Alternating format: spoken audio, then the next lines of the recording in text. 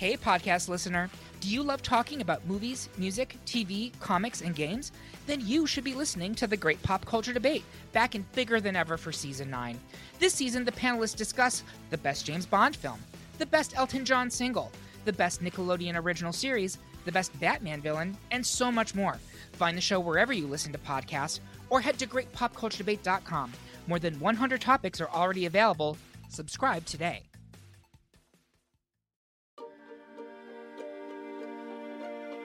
Welcome to More Than a Muse podcast, a podcast all about women and the arts, hosted by Stani and Sadie. Join us as we explore what it's like being a female artist, examine modern-day problems, and educate ourselves and you on important and forgotten female artists of the past. Hello, everyone, and welcome back to More Than a Muse. I'm Stani. And I am Sadie, and happy Valentine's Day. Almost. Valentine's Day is tomorrow. Happy Valentine's Day from us to you. Hope it's lovely. Have you enjoyed Valentine's Day in the past, Sadie? I mean, I'm honestly pretty indifferent to the holiday. I don't know. I wish I had a hot take. I don't know. It's a wholesome holiday, to be honest. I've been married for the last 5 years, so it's fine. I got a necklace today that says Petty on it. Oh, cute. Yep. That I definitely was like, oh, I don't know if I can justify buying this right now. And then Jordan was like, what if I get it for you for Valentine's Day? And then I was like, yep, here's the link. So perfect. I'm so excited for Valentine's Day this year. Yeah, that's perfect. I saw that collection. If anyone's wondering, it's from The Bad Broadcast. She's a Utah podcaster. She dropped a collection with a Utah jewelry company called Made by Mary. There are so many corporations in Utah. Yeah, like so many Utah companies. Yeah. Anyway, they dropped a little collaboration together. And when you posted about the necklace, I was like, that is perfect for you because of Petty Pop. Petty Pop. It's the Daisy brand. Yes. Yeah, makes perfect sense. Which I guess, quick thing here. If you're new here, hi, I'm Sadie, but I release music under Daisy. So check me out. Shout out to my music. Daisy spelled D-A-S-I-E. Yes, as in you're wondering. Sadie is switched.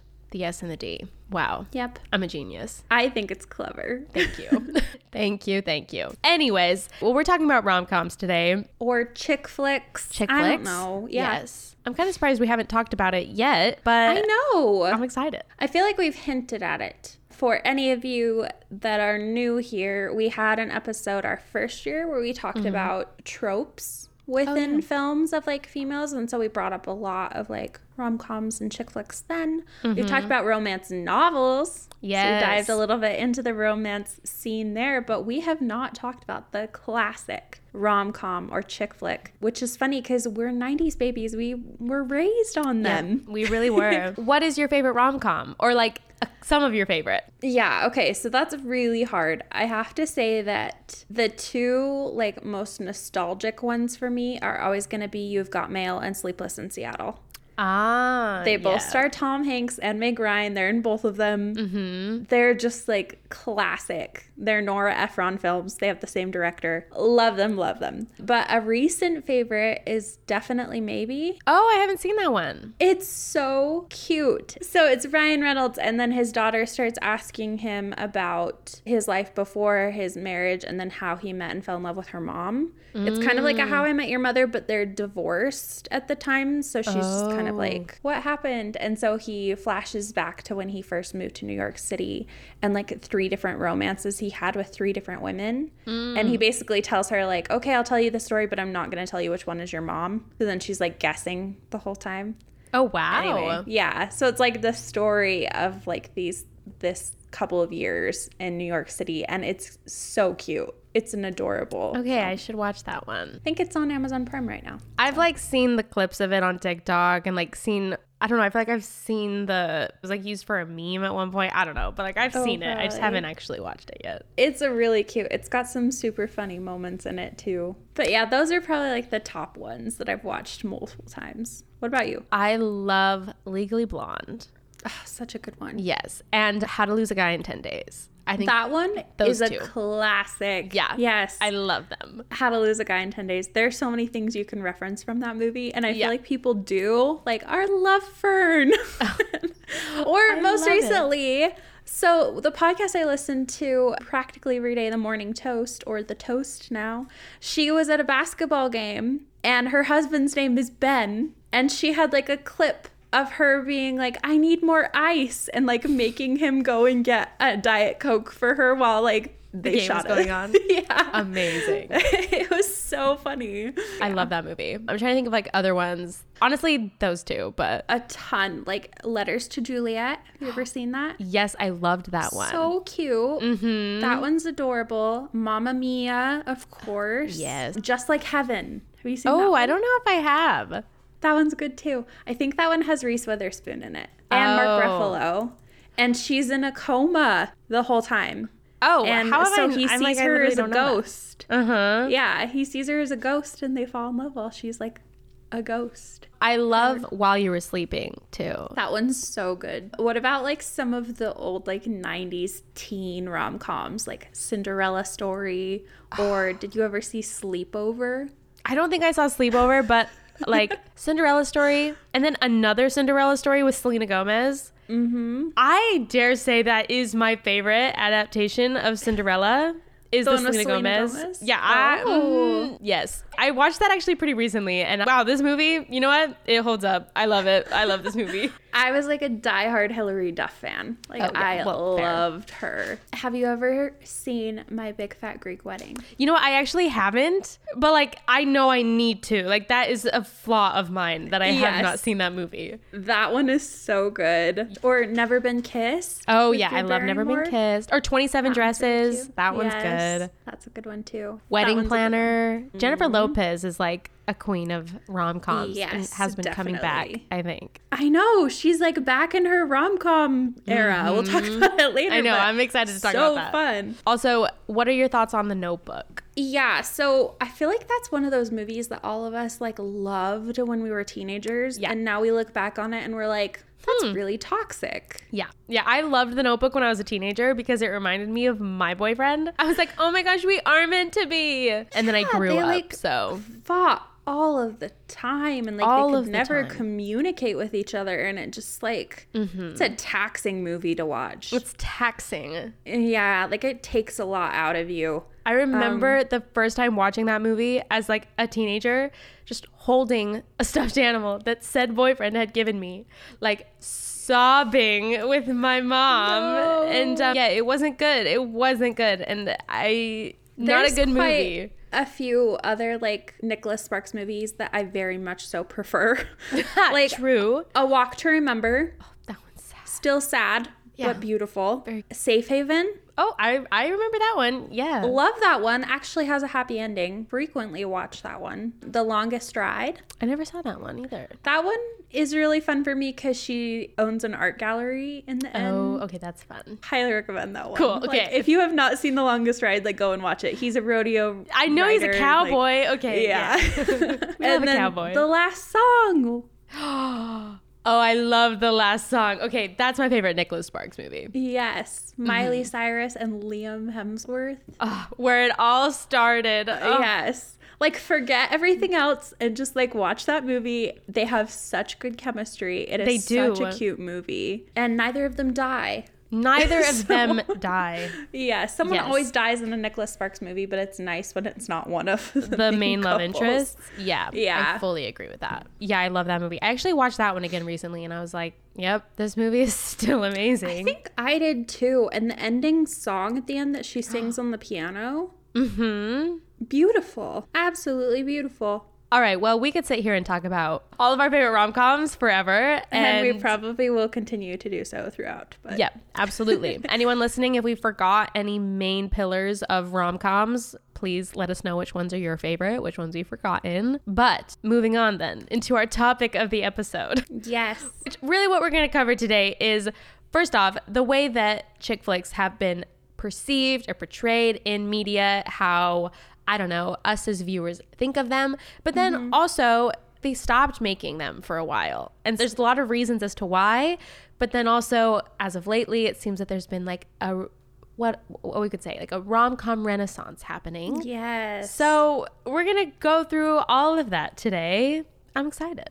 Me too. First off, I'm gonna like kind of explain. So we're gonna be using like chick flick and rom-com interchangeably because honestly, I think they kind of are. The main difference is like chick flick is like a film that doesn't necessarily contain romance, but it's still geared towards women. So like the romance isn't the main plot of the film. Like think Legally Blonde. Yeah, I was gonna say I feel like Legally Blonde. Yeah, is or like that. Mean Girls, where it's like still geared towards women, but like the romance isn't the main plot. Another good one. By the way. So good. Whereas like rom-coms tend to be more of like the romance-driven plot with some comedy thrown in. They kind of tend to like intermix though, because like some rom-coms are known more as chick flicks, and some chick flicks kind of cross over into the rom-com category.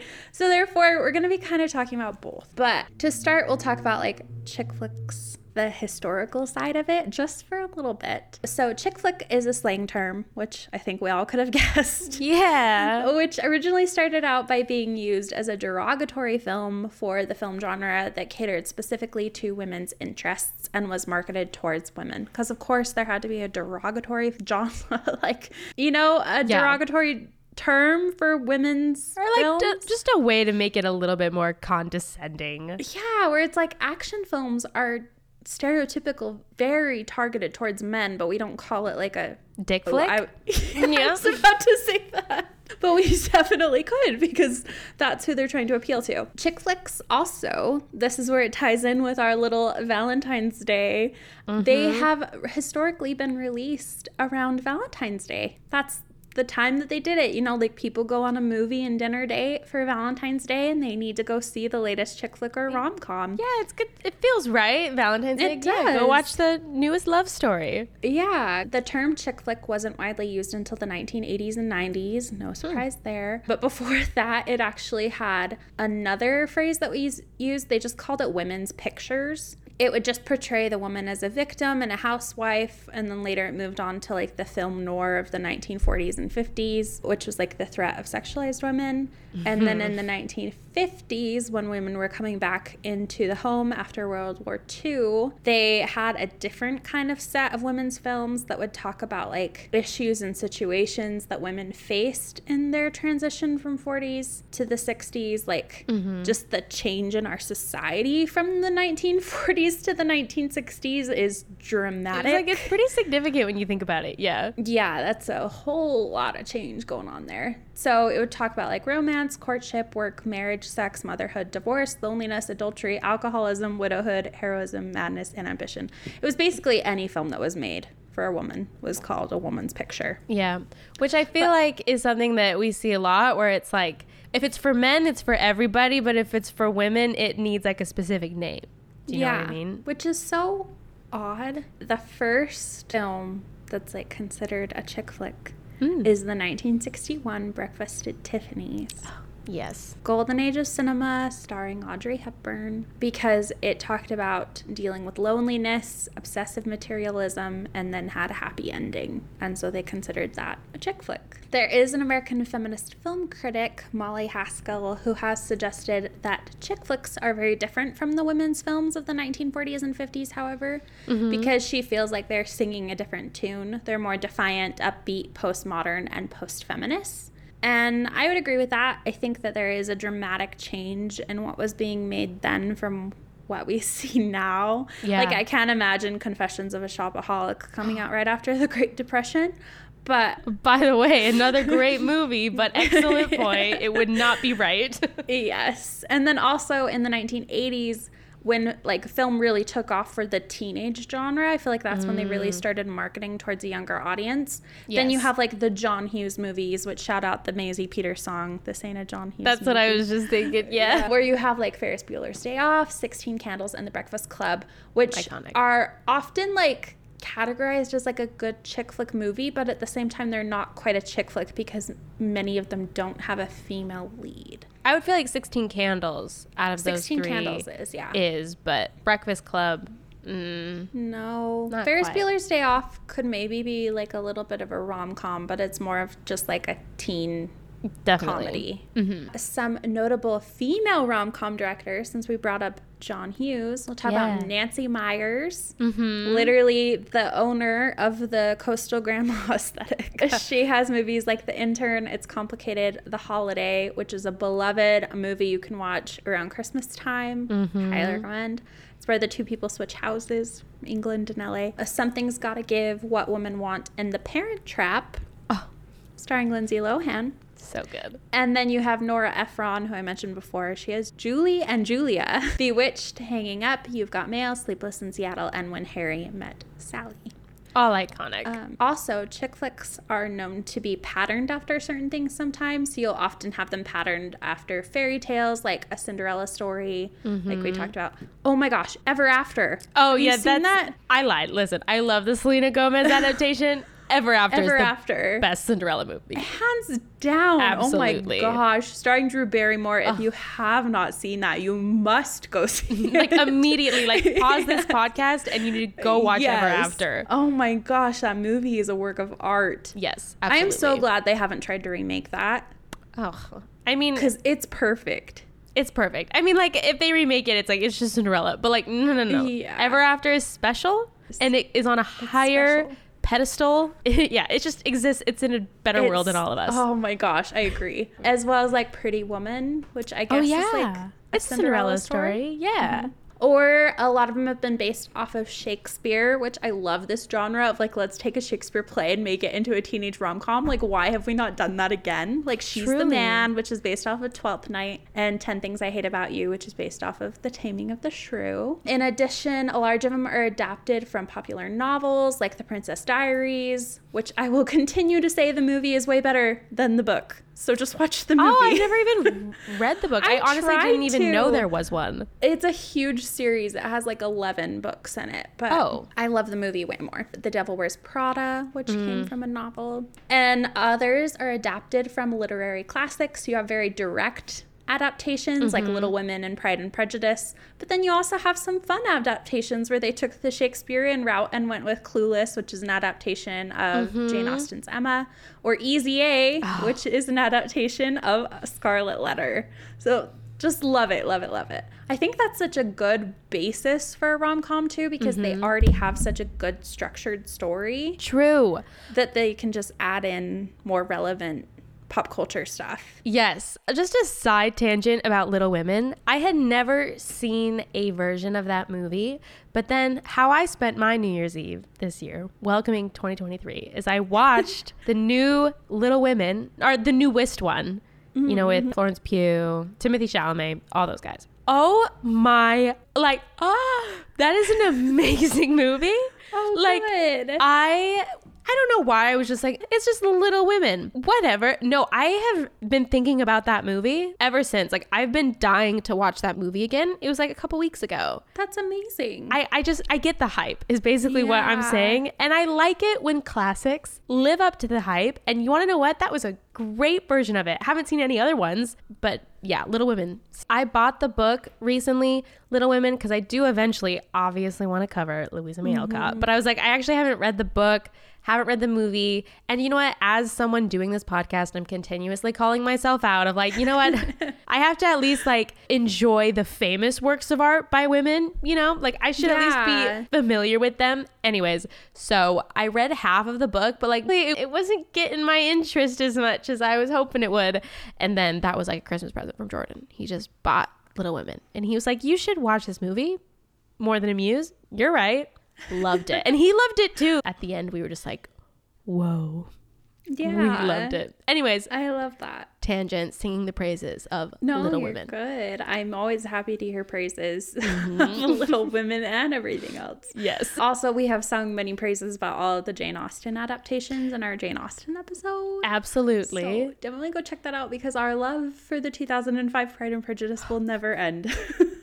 It's endless. Oh, another kind of genre that falls beneath like the chick flick umbrella, even though it's a little different, is sometimes like a suspense film. Their example was What Lies Beneath, which I've never seen. But I would add like Nicholas Sparks' Safe Haven. Like, you know, kind of more of a thriller, but then they throw in more of like a rom-com element to it. Yeah. Uh-huh. So I think that's very fitting. I think you could also maybe classify Gone Girl, but I don't know because Maybe. yeah, that one's a little iffy. But at a certain point, then we're calling every movie with a woman lead a chick flick. And like, no. No, definitely not. And then after the blockbuster success of the 2008 drama romance film Twilight, Bravo. which we have a whole other episode on.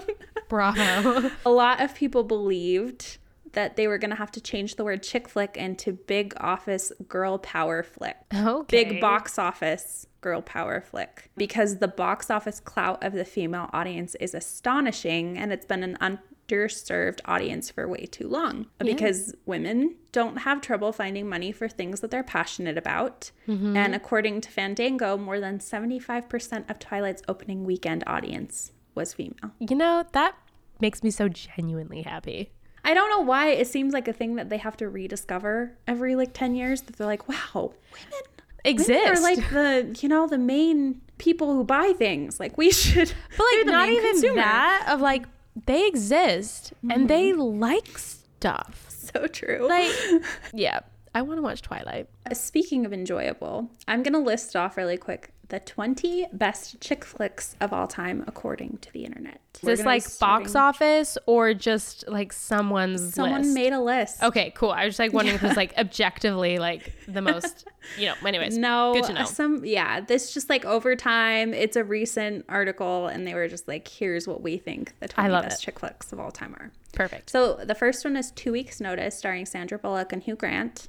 Next is Love Actually. Have you seen Love Actually? No, actually, but no, actually. But that's one that again, that I'm like, how have I still not seen that movie? Mm-hmm. I don't know. I was a pick-me in another life. I'm sorry. It's cute. We already brought up A Walk to Remember, but it's 18. 17 is The Proposal. And then Pretty in Pink. And 13 going on 30. Juno. My Fair Lady. Clueless. Oh. Which, excellent. By the way, the Super Bowl has already happened at this point. There is a Super Bowl commercial with Alicia Silverstone reprising her role as Cher.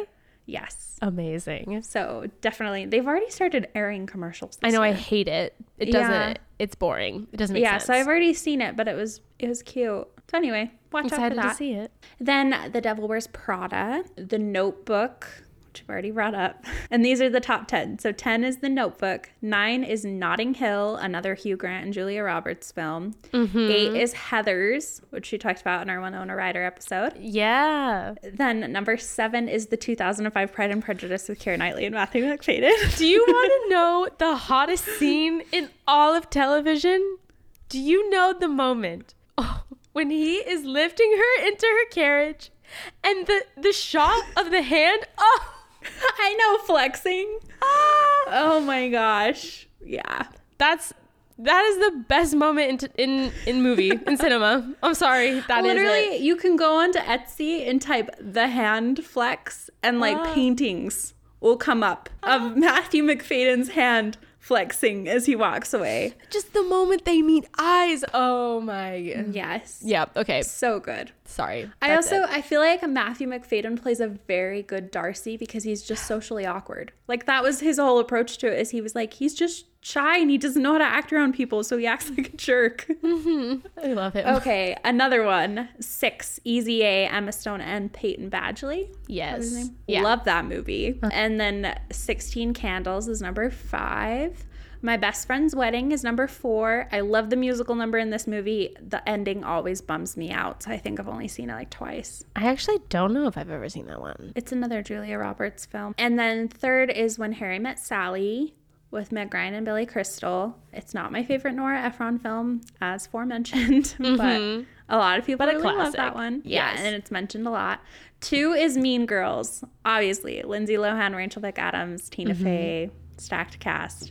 And number 1, if it's very well-deserved spot, and I think she would be very happy with this. Absolutely. Is Legally Blonde, starring Reese Witherspoon. I think this is like the most just giddy I've been recording an episode in a long time. Just like thinking about all these movies. They're just good. I mean, okay, like they are. Some of them aren't, but like that's the point. That is the point. Like I think of like Sleepover because it's not like a groundbreaking somatic movie. You know what I mean? I'm like, absolutely not.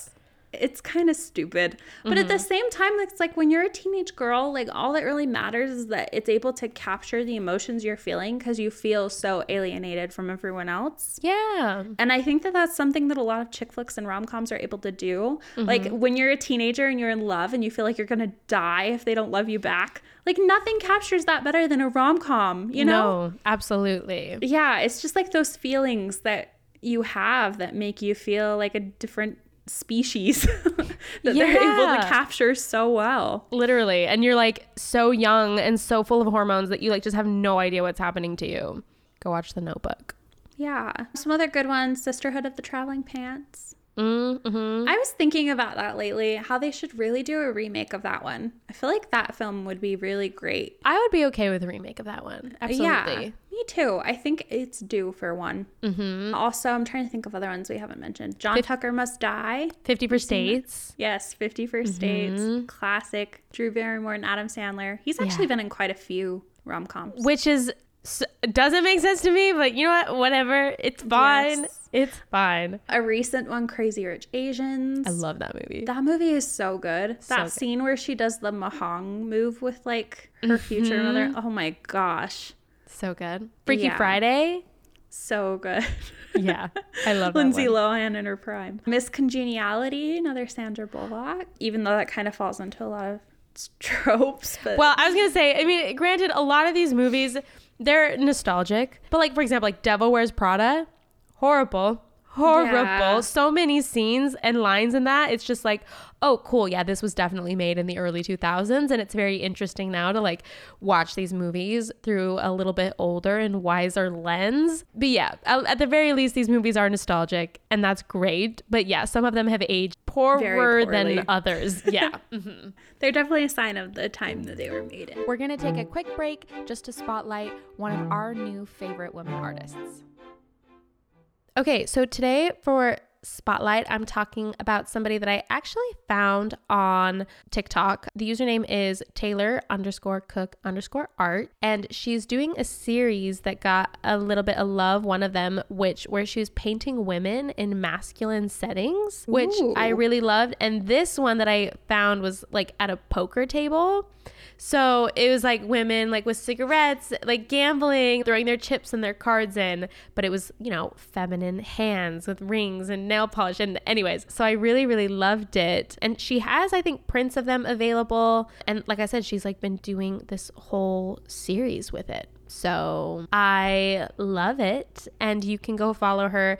I think her TikTok, maybe she's a little bit more active as far as like the art that she's been posting. She did one with a Taylor Swift shout out, you know, it's like a Love cake to see it. with wine spilled and the cake says you're on your own, kid. But yeah, she has a lot of just really cool artwork like that, like pool parties for like the, you know, women in masculine settings and just really, really cool things. That's so cool. Yeah, go check her out. Again, it's Taylor Cook Art. She does also have an Instagram. Let me double check to see if the username is the same. It's different. Okay, cool. Yeah, it's Tay, Tay _ with _ E. Tay with an E, Taylor Cook. Yeah, and that is a good point. It is Taylor with an E and not an O. Yes. Very funny. Very good point. I did not even realize that at first. So That's awesome though. I love it. The poker one actually is like all of our podcast colors. So love that. we get the print. It's like $25. Yeah. Oh, they're actually adorable. Oh, I went to my friend's house tonight to actually take pictures. Spoiler alert for something I'm working on. I'm working on a sad girl cover of Antihero by Taylor Swift. I'm going to hopefully be releasing that in a couple weeks. Love it. Yeah, so I just needed someone to like take some pictures with me with a lighter to kind of recreate the Midnight's cover. I'm going to make that this weekend. Anyways, but she had all this amazing art on the wall and I was like, "Ugh, you're making me want to start buying art, you know, just to make the room more aesthetic." And I loved it. I love this one. So go check her out. Okay, I have a YouTuber. I love YouTube. There's some good stuff on there. Anyway, her name is Toni Brianne, and it's ToniBryanne. Her channel is called Toni Brianne TV, and it's a commentary channel, which is my favorite ones. They just take like commentary channels, topics and talk about them. And I love it. She has a hashtag Tony Talks for all of them.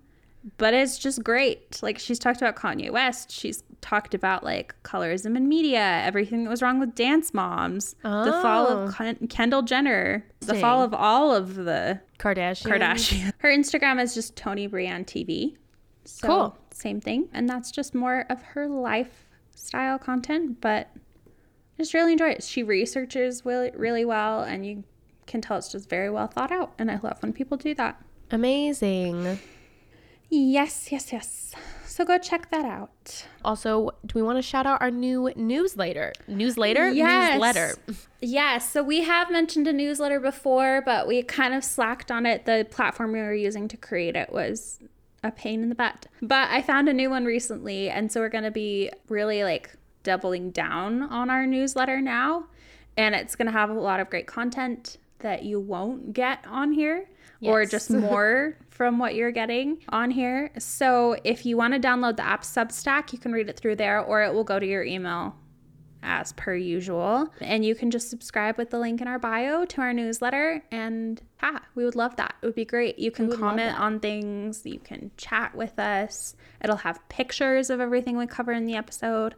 You'll get to hear more about what me and Sadie are ingesting every month. What we're enjoying. So go check it out, please. We'd love that.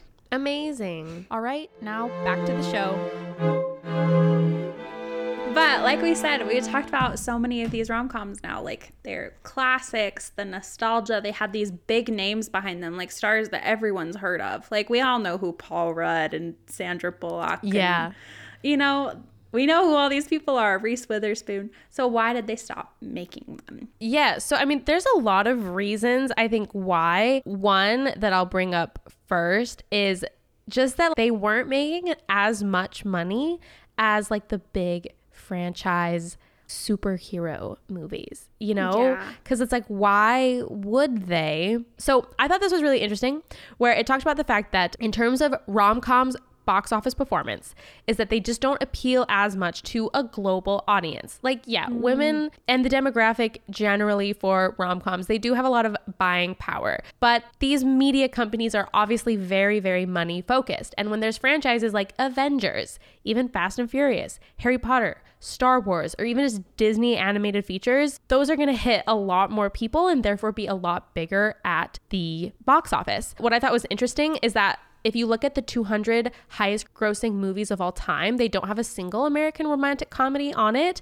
Granted, I feel like if you identify Twilight in that, maybe, but as far as an actual rom-com, none of those are in that, or the 200 highest grossing movies of all time. Yeah. Another thing that I thought was really interesting is that most franchises, especially that those are targeted towards kids, which a lot of them almost in a way end up being targeted towards kids, whether that's Harry Potter, James Bond, even Avengers especially, is that they can get product deals and merchandising that will bring in even so much more cash. That makes so much sense. Yeah, and I love this point where it's when is the last time you saw action figures based on a rom-com? And then in an industry where profit trumps all, it's clear that money is the main motivator in most movie maker, and unfortunately Harry and Sally don't generate as much revenue as, say, Luke and Leia, which makes sense. I mean, granted, if there was a rom-com Lego set, I would buy that immediately. Right. So I'm just throwing that out there to anyone who might be listening, that I think that is a hit of a product idea. A Central Park setup for You Got Mail with the little dog. Yeah. So cute. I think there is potential for a rom-com line in Legos. But I agree. At the same point, it makes total sense that there's just not as much potential money, and even just beyond of what happens in the box office. Along of that same vein of thought, there was a lot of flops that happened. Yeah. That just cost the studio so much money. And it was also right around the same time that streaming took a hold. And so streaming was picking up rom-coms because it was a lot more low budget, mid-budget. And studios have stopped making mid-budget films practically entirely.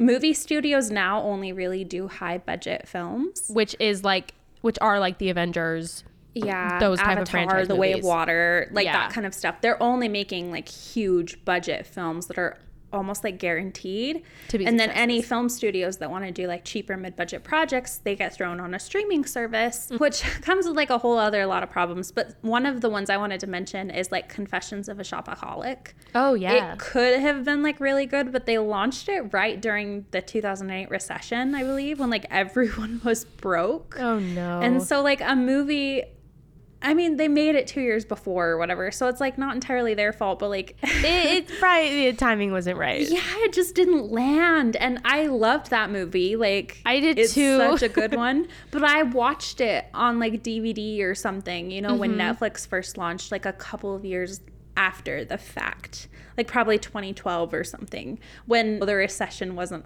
in the middle of everyone's minds. Yeah, So, absolutely. Yeah, they just had a lot of problems with like box office, costs of the studio, and everything else that led it to they were like they are not making money off of it anymore.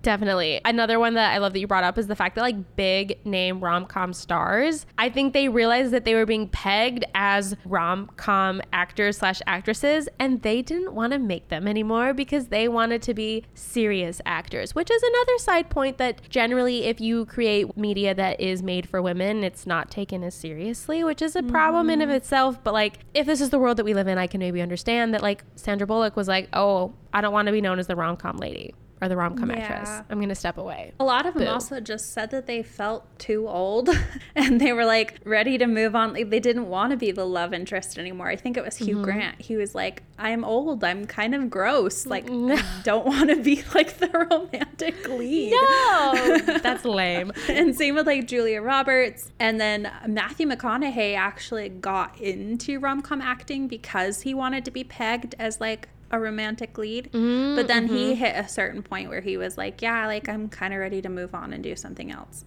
And I don't think you can entirely blame them with like how many they were in. doing. Yeah, they were the it people. They all had their Yeah. moments. They didn't, the rom-coms. The problem is though is that like rom-coms work really well with like a recurring actor Yeah, playing like a similar character, because people will go and see every single movie that and stars they know that they'll person. already love them. Yes, because they'll be like, Matthew McConaughey's hot. If he's in the movie, Yeah. I'm gonna go watch the movie. And that's totally justifiable, but like they couldn't get new stars cemented as figures of a rom-com. It just like wasn't working.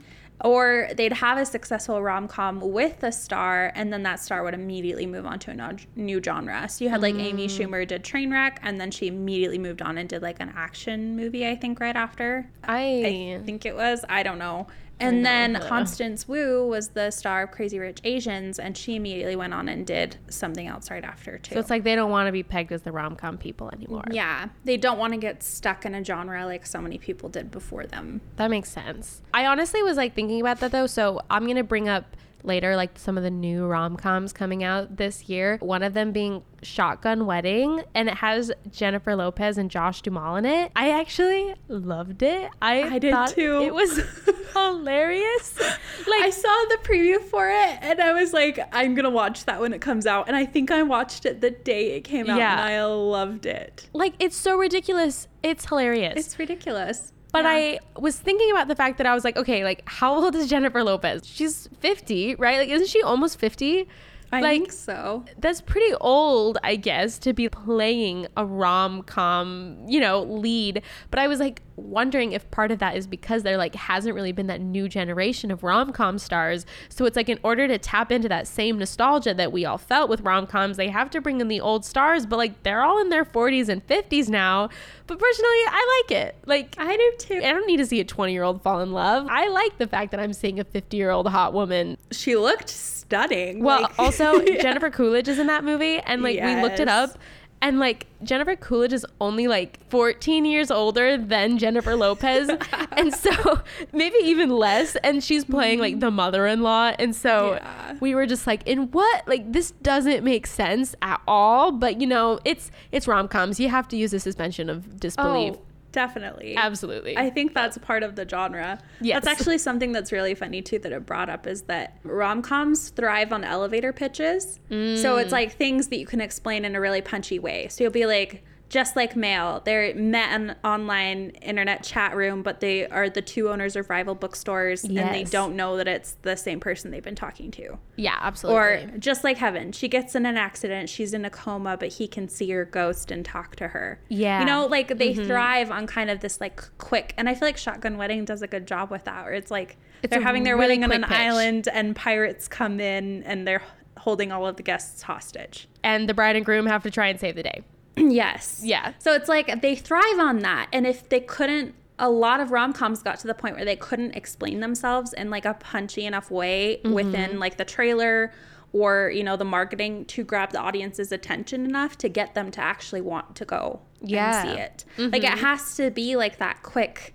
And that's like a hard thing to do. Like there's definitely an art to that. The fact that you have to come up with like an elevator pitch punchy enough to like grab in a whole box office audience. Yeah, absolutely. But that's like the art of the rom-com, is like something that's quick and punchy and like pulls people in mass.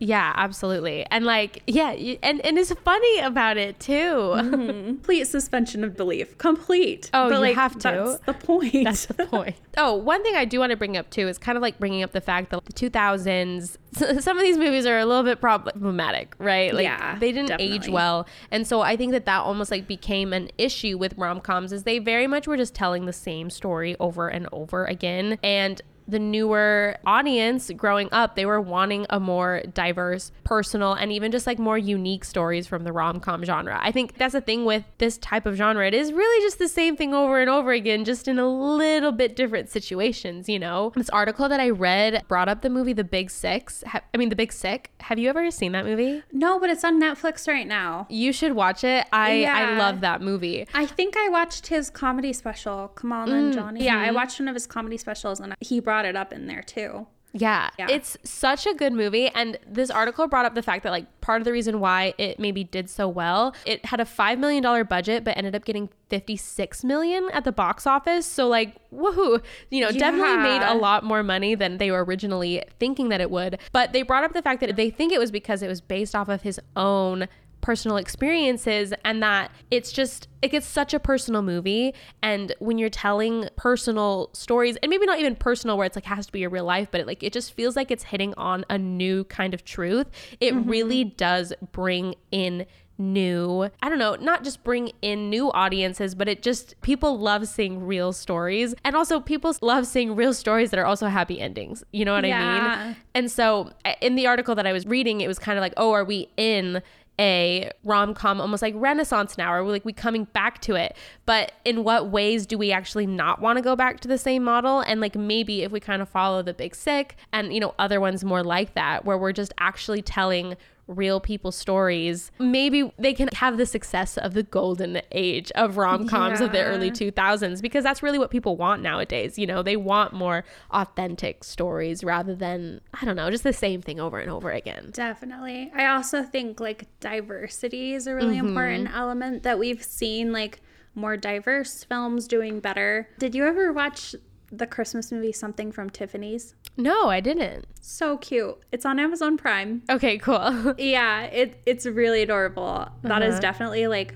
a rom-com. Two guys get their Tiffany boxes for their girlfriends mixed up. Oh, cute. Yeah, of their Christmas presents and everything. But I brought that up because it's one of the first movies I've seen in a long time that had like a male lead who was Black. Like they were trying a little bit harder to have more diversity. Rather than just have, like the two same people like just falling in love. White boy, white girl fall in love. Yeah. Yeah. And I think that that's really important and something that viewers are craving more, if Crazy Rich Asians is any indication, you know, like, and I think that does tap in more to like a global audience where it's like people are able to see themselves more in like characters like that. And it will have more appeal to like a new generation that like we appreciate diversity. We want it. I was just gonna say, I feel like that is just a trend in movies in general, is that when people go to the movies, I mean, obviously you go to the movies for escapism and things like that, but I think a part of it is like you want to be able to see yourself in those stories, and the more people who can see themselves in those stories, cool. And it just makes it fun. Like it's nice to see like a bunch of different people and personalities and backgrounds in a movie together. I feel like it increases like the dynamic and everything, like makes it more interesting and realistic. Like no one goes throughout all of life only interacting with other people who look exactly like them. Exactly. Yeah. I'm going to read this paragraph from this article, but I just really liked how it summed it up. But it said, a good rom-com with a good marketing campaign behind it will always find an audience. Hollywood is still far behind where it should be here, but it's lumbering towards the right direction. And I think the quality of the movies can only improve when you're bringing together a truly diverse creative team. They talked about how they believe that a lack of diversity in movies affects box office across the board, and rom-coms are no exception. As proof, they cited Crazy Rich Asians, which is the most successful rom-com of the last 10 years. Yeah. She also points out Love, Simon, which was the first studio rom-com about a gay teen that generated $66 million in a worldwide gross on a budget that was well under $20 million. She said there's an opportunity for stories to be told with films that represent more than just a white woman, a white man, and their meet cute. There's also something to be said for having more women, especially women of color, as directors and screenwriters. Women are still the primary audience for these movies, and we don't want to see movies filled with characters who don't behave like any woman we've ever met. And I loved that. Yeah. Yeah, that is such a good point. That kind of brings up another point. They started kind of making rom-coms that would be really self-aware because the formula became so familiar to audiences. So they were trying to like get ahead of that and be like, oh, well, we're self-aware. So they would like make jokes about it within the film. Yeah. But it ended up just like falling completely flat and not satisfying audiences in the same way. And I think that's part of the issue, is that it's just like, okay, but like the self-aware route for a rom-com isn't really the right way. No, I mean, that's not the point of them. Another thing that like you mentioned, rom-coms, they do have mid-budget, and so they are just having more success in streaming services than at the box office. But like, maybe that's not a bad thing, because they're making a comeback in a way. And I think that I've heard about streaming services is it does provide the opportunities for them to almost like take risks, whether that's like new directors, more diverse storylines, or more diverse characters. Like, I think that could be a cool benefit of the fact that they're using streaming services is, you know, they're not going to take a big risk on a huge budget film that's supposed to, you know, blow us out of the water at the box office. But I don't know. I think we talked about that. I don't remember when we talked about, it was when we did Lena Wertmüller, and we talked about women directors and talked about the fact that like streaming services actually have been a really big benefit to allowing more women into those roles, because like I said, they kind of now finally have the ability to take risks in certain areas. And so a lot of them are getting their first time directing on a Netflix film or a Netflix TV show or just things like that. So I think that's cool. I think it's important to realize too that like there's a whole generation of people who loved rom-coms who were only introduced to them via streaming services or DVDs. I didn't watch a rom-com in the theaters until like The Fault in Our Stars came out maybe, and I don't even really count that as a rom-com because it's so sad. Agreed. But like, we were too young, so we watched DVDs with our mom most of the time. Yeah, or when they were on TV and then like cut out all the sex scenes and just like on, like I'd have to watch it in commercials. Like, I don't remember when I finally like saw these movies actually in one sitting all the way through. My mom would have me cover my eyes if it was short, or she would fast forward. Oh my gosh, yeah. Because we would like fold laundry on Sundays and I was just gonna say it was the laundry activity, the rom-com that would be on some channel, commercial breaks, you know, and that's when we would go put the clothes away, is during the commercial breaks. There you go. Wow. Yeah. That's adorable. I love that was a universal experience. Yeah, I know. I'm like, did everyone else watch rom-coms with their moms and fold laundries on Saturdays? Because like that was like it's a core memory of mine. Oh my gosh, completely agree. I think it's important to realize that like there was a whole group of people who didn't watch rom-coms in theaters. Like I've always seen rom-coms more as like a rent a movie or like, you know, stay in, sit down popcorn and watch. Snacks. Yeah, or like girls are coming over, what are we gonna pick, you know, from the shelf to watch with your friends. So I think streaming services are a perfectly beautiful place for rom-coms to completely thrive, because it makes sense. Like it's a stay-in movie. Any other points that we need to bring up, or can I talk about some of the rom-coms coming out in 2023? I don't think so. I think we can move forward. I think I'll just make one more comment that Nancy Meyers, after she made The Intern, she thought to herself, I think this is it. because she wasn't able to get funding for any other of her projects that she wanted to do, because there used to be like a huge genre of rom-com directors. Just like there was like thriller directors or action directors, you know, like directors often get pigeonholed as well. And she was a rom-com director, and some of them had passed away, but then she wasn't able to because superhero movies were blowing up. And so it was the only thing that movie studios cared about, and she couldn't get budgeting. Even though they were mid-budget films, she couldn't get budgeting, even though she's a very accomplished director. Which is crazy. So, so that's another thing that just kind of pigeonholes what was happening during the time period that made it so hard that we went years and years and years without like a good rom-com. Well, here we are in 2023. And don't worry, there are rom-coms galore. I loved the opening of this article, which like it's a Cosmo article, which is the 7 best romantic comedies that 2023 has in store. But love that. It says, people say the romantic comedy is dead, and to them I say, look harder. Love Actually is all around, and there are many new rom-coms than you think. They just sometimes happen to be direct to streaming services and your couch. I'm just going to list them. All right. So the first one that I brought up, Shotgun Wedding. Came out on Amazon Prime, January 27th. I loved it. Go watch Jennifer it. Lopez and Josh Jamal. Highly recommend. So good. It was also, cute. can I just say that I love that he was the one who planned the whole wedding? Yes. Mm-hmm. I just thought it was adorable. Like it wasn't even like a major plot point or anything. It was just like this side thing where the night before the wedding, he's like making lanterns for the table centerpieces. It was like a slight way of, you know, trying to be modern, I guess. But it was cute. It was really cute. Yeah. The other one, it's called Your Place or Mine by not by Reese Witherspoon, starring Reese Witherspoon and Ashton Kutcher.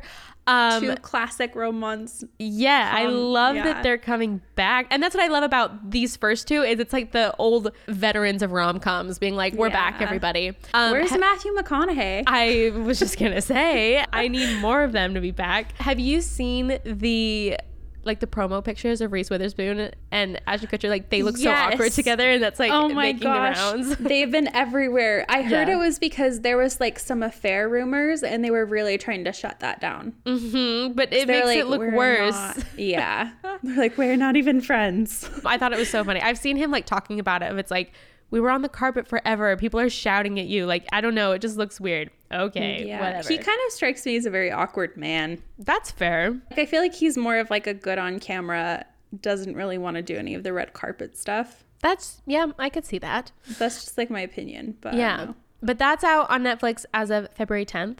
So this last weekend. Yeah. And I guess it makes sense. Like there are a lot that are coming out this week because, you know, Valentine's weekend. Yeah, back into the same patterns as before. There's another one called At Midnight. I had to read the synopsis because I hadn't heard of it, but it said 2 people who do their best not to fall in love. It's centered on Alejandro, who lives a predictable life according to plan, and Sophie, a beautiful rising movie star with an unreliable celebrity boyfriend.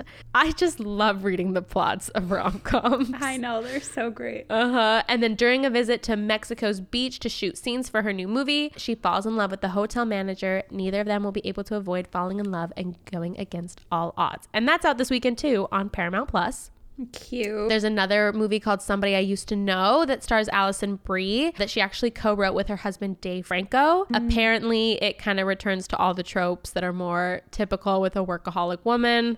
Returns to her hometown, reconnects with her ex, but this has like a modern spin on it. I think it's like mentioned that like maybe they're polyamorous or like there's something that, you know, makes it not just the same old workaholic woman trope. See a preview for this one, and it looked really cute actually. And I am a fan of Alison Brie ever since Community. Yeah, me too. Yeah, so I'll probably give that one a shot. Yeah. We'll see. That one's out on Amazon Prime this weekend. Another one that's coming out apparently this year is Red, White, and Royal Blue. Oh, wow. I've never read that book, but it is huge on Book Talk, which shout out to our previous episode that we did at the first of the year, which this is a side note that I wonder if with the huge rise of romance novels, I bet we're going to see more movie adaptions of 1,000%. the popular romance novels, and that's going to be like a part of the big rom-com resurgence. Daisy Joan and the Six also comes out this year. Oh, I'm so excited for that TV show. But I bet we will see People We Meet on Vacation, Beach Read. Like, I bet those are going to become rom-coms. 7 Husbands of Evelyn Hugo is coming, and they've announced the cast for Colleen Hoover's It ends with us. Oh, yeah. There's going to be a lot of Colleen Hoover remakes. Yeah. I know it. So I would guarantee. Also, to note, though, the Red, White, and Royal Blue is actually a gay rom-com. Yes, I was going to say that it's a different, not the typical formula, I guess. Mm-hmm. Anyways, the last two is a Pixar movie that's called Elemental that it said could maybe be characterized as a romantic comedy. Oh, but like the Pixar version of it. I think it's like, it's fire, so I think it's like the elements. I don't know if like they fall in love. It's like a little fire guy and a little water guy. Oh, that's cute. I think it might be a little fire girl and a little water guy. I don't remember exactly. That sounds adorable. I thought I saw some like promo images for it somewhere. Amazing. Well, apparently that's coming out June this year.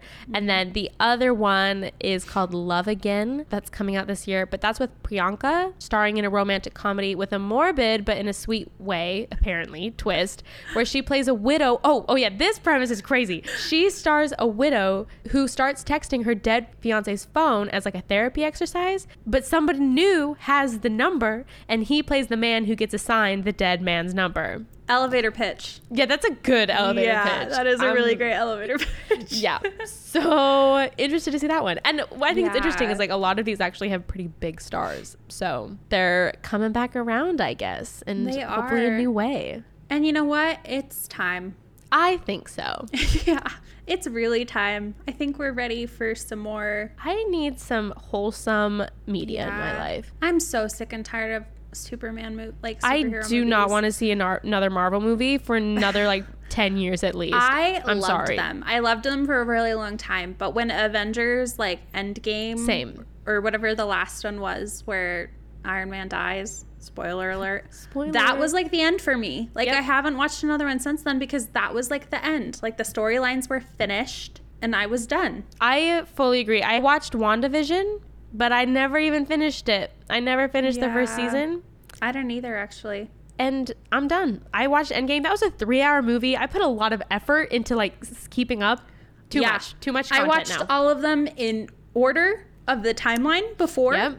I was very invested. They were really well made, but like I'm done. That was like a whole chunk of time, like 10 years of investment. Like I'm done. So I'm ready for some rom-coms and to feel joyful in my life. Well, thank you for joining us today, everybody, for our rom-com episode. Shoot us a DM on Instagram, which shout out to our Instagram, More Than a Muse Podcast. Also, you can follow us on TikTok, which is the exact same handle. Anyways, but let us know what rom-com you've been loving, or like maybe a more recent one that you've loved and like your old classic fave. Yeah. Maybe we'll do some voting. Ooh, that's on fun. Our stories. Yes. So come check that out. We'll pit some movies against each other, see which one wins out. Amazing. And we will be back next week with a new episode with a new artist that I will be covering. Happy Valentine's Day, everyone, and we'll see you next week. Bye. Bye. Everyone is talking about magnesium. It's all you hear about. But why? What do we know about magnesium? Well, magnesium is the #1 mineral that 75% of Americans are deficient in. If you are a woman over 35, magnesium will help you rediscover balance, energy, and vitality. Magnesium supports more than 300 enzymatic reactions in your body, including those involved in hormonal balance. From functional medicine doctors to mental well-being and female hormone experts, we all know that magnesium is the one mineral to improve all aspects of well-being and health. But which one? Magnesium Breakthrough from Bioptimizers, the trusted choice recommended by leading experts with 7 best-absorbed forms of magnesium to ensure your body receives the support it needs for overall well-being. Go to bioptimizers.com/balance today and use code BALANCE10 for 10% off. Support your journey to wellness at bioptimizers.com/balance. Magnesium Breakthrough from Bioptimizers, your foundation to optimal health and vitality.